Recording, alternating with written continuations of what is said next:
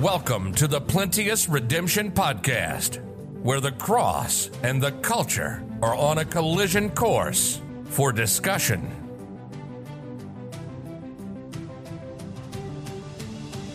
For the preaching of the cross is to them that perish foolishness. But unto us which are saved it is the power of God. For it is written, I will destroy the wisdom of the wise, and will bring to nothing the understanding of the prudent. Where is the wise? Where is the scribe? Where is the disputer of this world? Hath not God made foolish the wisdom of this world? For after that in the wisdom of God, the world by wisdom knew not God. It pleased God by the foolishness of preaching to save them that believe. For the Jews require a sign, the Greeks seek after wisdom, but we preach Christ crucified.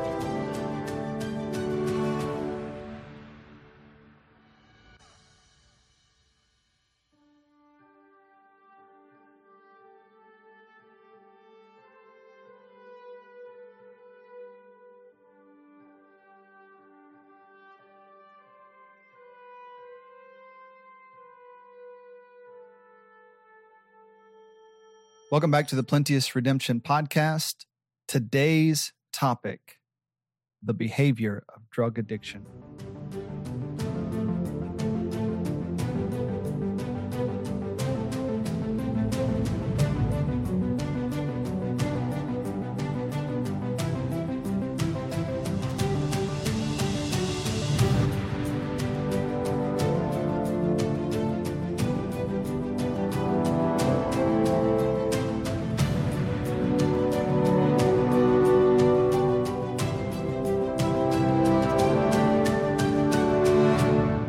Human behavior is something people choose to do, not something that happens to them. The modern Western world lives with great conveniences. One such convenience is the ability to obscure the lines between force and choice. The unbridled ability to choose destructive lifestyles, then later claim such choices were forced by environment, disease, happenstance, etc., has become a societal scapegoat. We live with the costly convenience of a lack of self-control, and we live that way by choice. The more interaction I have with this world's mental aptitude, I see their desire to eliminate any sense of personal responsibility. The current outlook on life suggests environment is control, and subjective measures of disease excuse behavior. At no point is the individual considered from the perspective of personal ability or desire. We are expected to assume some outside forces cause the person's behavior to be made manifest. The individual had no choice in the matter. Environmental factors likely caused the decision made or the troubles extant. The world's requirement that behavior be explained in terms of external forces with no consideration for internal processes such as desire, decisions, self-control, lack of self-control, etc. For example, the Substance Abuse and Mental Health Services Administration conducted a survey in 2013 that produced statistics showing some 9.4% of the U.S. population, ages 12 and older, use illegal drugs in some form. That number was up from 8.3% in the previous survey. Speaking in terms of environmental control, it seems reasonable that 90.7% of the country has more influence than that of 9.3%. This would indicate to me, if the environment were the prevailing factor, the overall environment's lack of drug use would have influenced a reduction over time, not an increase. This mentality regarding addiction as a disease is more infectious than the proposed disease itself. More importantly, this thought process has serious repercussions in the world of addiction. The proposal people use drugs due to some uncontrollable external apparatus is enabling generations of addicts. I'm not suggesting that a different form of external environmental force would necessarily change the addict's behavior. It could, but we're not arguing one environment for another environment. I am suggesting proper thinking regarding addiction would provide necessary accountability and thereby motivate the internal decision-making of addicts. Some show complete disregard for accountability. I believe proper motivation would assist better choices regarding drug use. The implication drug use lies beyond the control of the individual, and that drug use is ineluctable has done much to harm individual battles against addiction. Thus, consenting to the idea environment is the key factor, then change the environment. If you've identified the obvious problem, how about a solution to the problem? The issue here is that the environment is not the problem. Disease is not the problem. The individual is making the choice. That's where the problem is. As long as choices are being made by people whose behavior is being excused, you'll see no change. And indeed, we have seen no change. As expected, hypocrisy comes with this territory. Addiction's uncontrollable nature is only applied to an addict after drug use has set them down the path of trouble. This may be the most devastating aspect of this mentality. A moment of accountability rears its ugly head, only to have the addict saved from its clutches by a new label. This label serves to redefine the terrible series of choices the addict made as unfortunate functions of a disease they possess. Any personal responsibility is respectfully removed because we have compassion for individuals that suffer from a disease. Once the disease is diagnosed, the addict is handed a powerful tool of manipulation used to maintain their chosen lifestyle. Basic interaction with man reveals decisions are not always made to pursue the best of interest. The character of our country is not what it once was. Life's base underlying anxieties have not changed over the centuries. Expectations are relatively the same.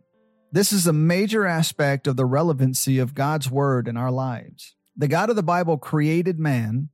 He knows man's frame and speaks in written form with fashion not bound by time. Man hasn't changed. Man's needs haven't changed. Certainly technology has advanced. Interactions have been modified, but there is nothing new under the sun. Yet as our major cities carry on, the new norm comes with intravenous drug paraphernalia laying in our streets. That's insanity. In 1976, alcoholism became known as alcohol dependence syndrome. This proposal marked a notable conceptual change to ideas regarding addiction.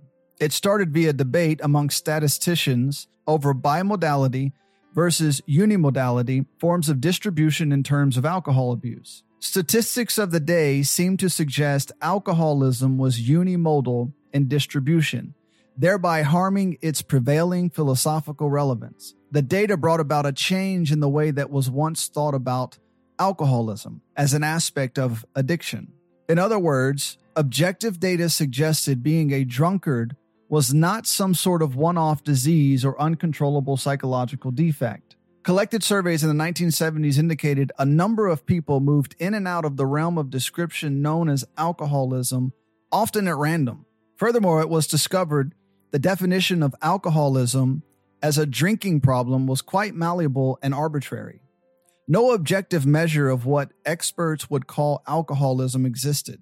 Reports described varying levels of alcohol consumption, but dubbed their particular description of that consumption as symptomatic of what was then known as alcoholism. Nobody had had the discussion regarding what alcoholism actually was, not on a large scale. It was all being defined locally in various places by different people under different disciplines in completely different ways. And you could be hit with that label, or you could have been hit with that label at any point in any time. You still could today.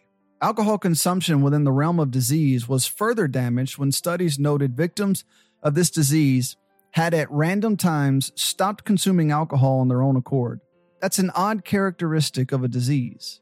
Prevailing ideas regarding alcohol as a disease did not allow for such behavior. Yet again, based upon objective data of the day, this philosophical approach was damaged, at least momentarily. Truth would not prevail in this realm for long. Soon, the men responsible for noting alcoholism was not the disease previously supposed, just made up a new proposal.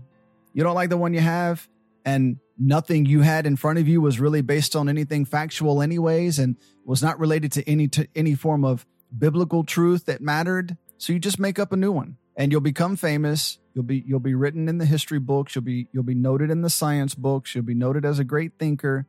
These men suggested the cause of alcoholism was more broad and more complex than first thought. The move from bimodal distribution to unimodal distribution should have been the first clue, and indeed momentarily was, that it's not more complex than first thought. When it went from bimodal to unimodal, the complexity scaled downwards, not upwards. Alcohol is the problem. Its varied uses in society does not give clues as to why some abuse it. Use of alcohol is abuse. It's a drug like any other. But let's examine behavior regarding alcohol in terms of disease. For a moment, let's allow the prevailing thought to exist as though it were real. As I write this, America is currently on lockdown due to the COVID-19 Chinese flu pandemic. Orders across America have been given to self-quarantine. The purpose of these high levels of social distancing is to prevent further contact with the virus. Preventing contact theoretically prevents further spread. That all seems like common sense.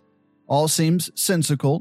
No trouble there. We can all follow that. If there is a virus experts are suggesting is causing great harm to our society, their request to us is that we stay home, that we not interact socially on any large scale for a restricted amount of time for the purpose of hopefully causing the disease to dissipate or the virus to dissipate. That makes sense.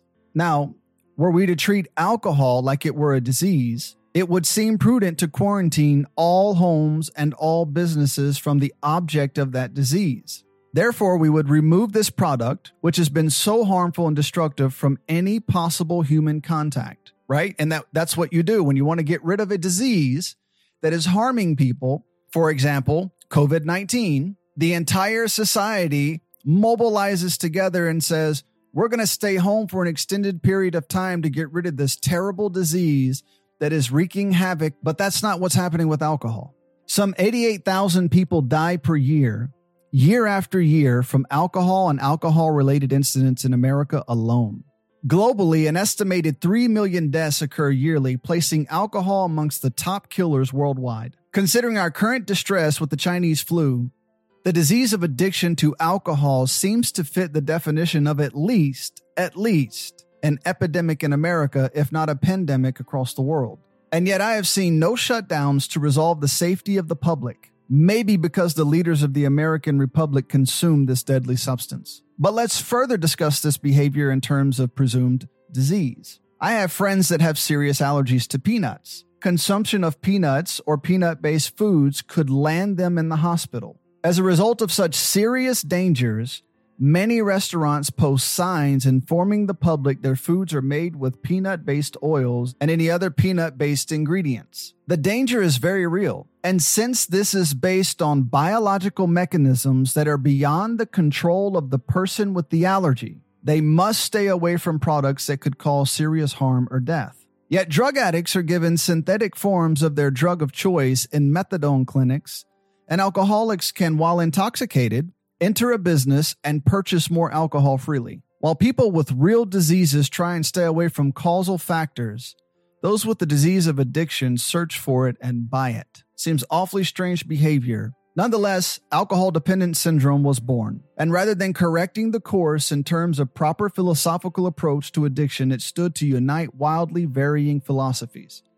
It became the coexist of the addiction world. This notes the stubborn mindsets regarding addiction as well as other theories in the world of mental health, refusing to change course regardless of factual data available.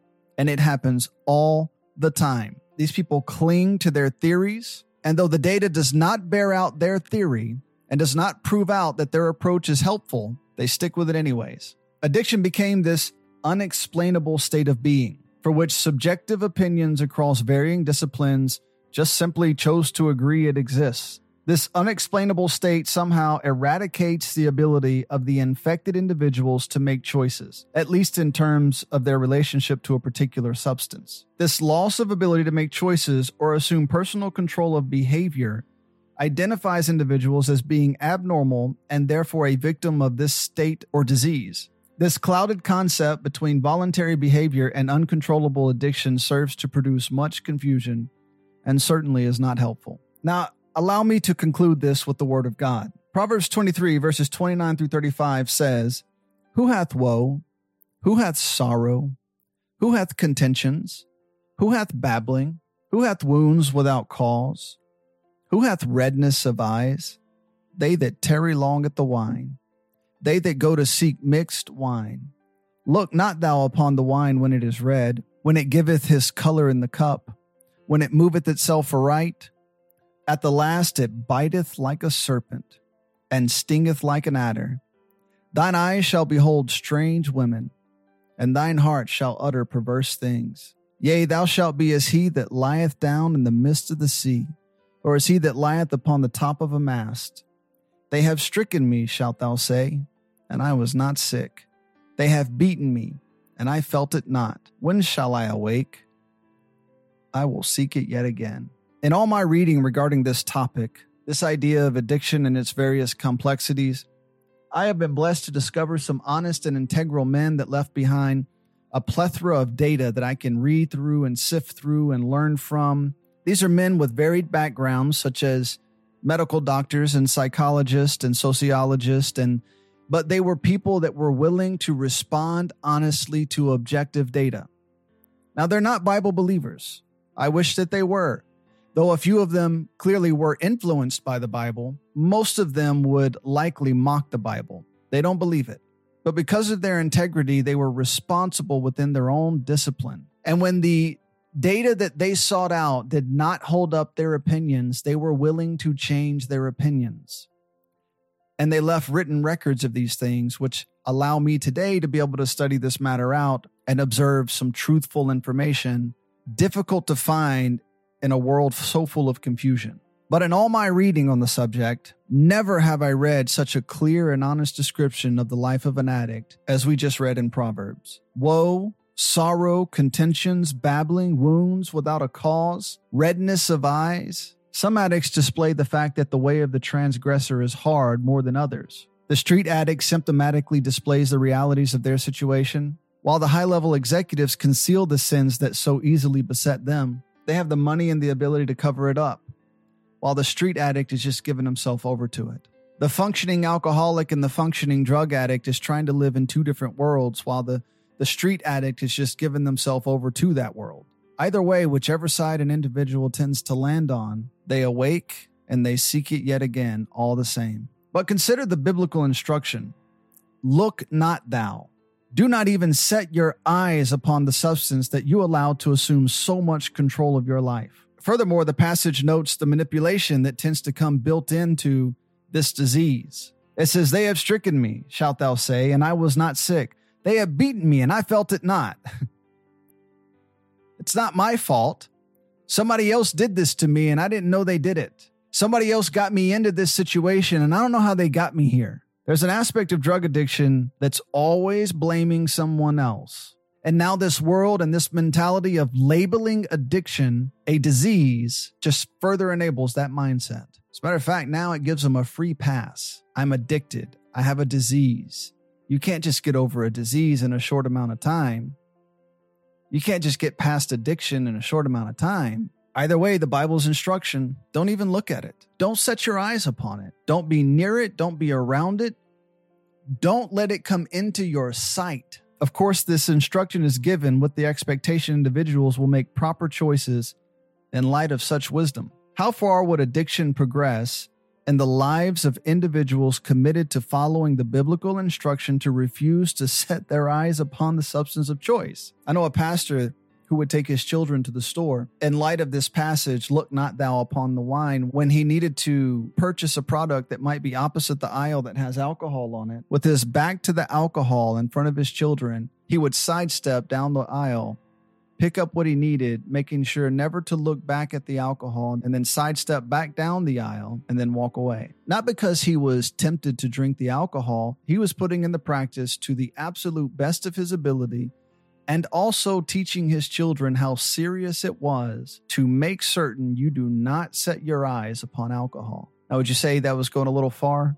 Well, that's up to you to decide. But how far have you gone with alcohol? How far have you gone with drug addiction? I wouldn't say that's going too far if you've been found in the streets using drugs. I wouldn't say that's too far if Your use of alcohol has caused you to come home and become abusive towards your family. I would say far more people need to practice it. A little quarantine, a little time away, Lord willing, permanent time away. The bite of a serpent, the sting of an adder, perverted lifestyles involving strange women, perverse utterings that proceed from the heart.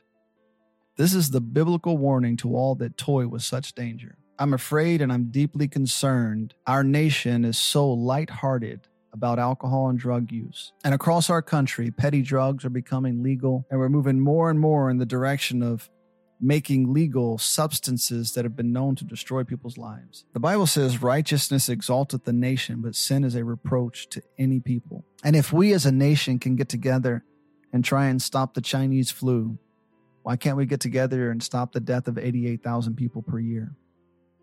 In 2017, the opioid crisis, fentanyl alone, killed 70,000 Americans. Is that not an epidemic that we need to address? So I hope you'll make the choice with me today. Refuse to seek it yet again. Thank you for listening, and God bless. We hope you enjoyed this podcast. You can learn more about our ministry by visiting www.plenteousredemption.com. You can hear more Plenteous Redemption podcast audio at www.plenteousredemption.media. Please comment below if this podcast has been a help to you. Also, inform us of future topics that would interest you. Thank you again for listening to the Plenteous Redemption Podcast.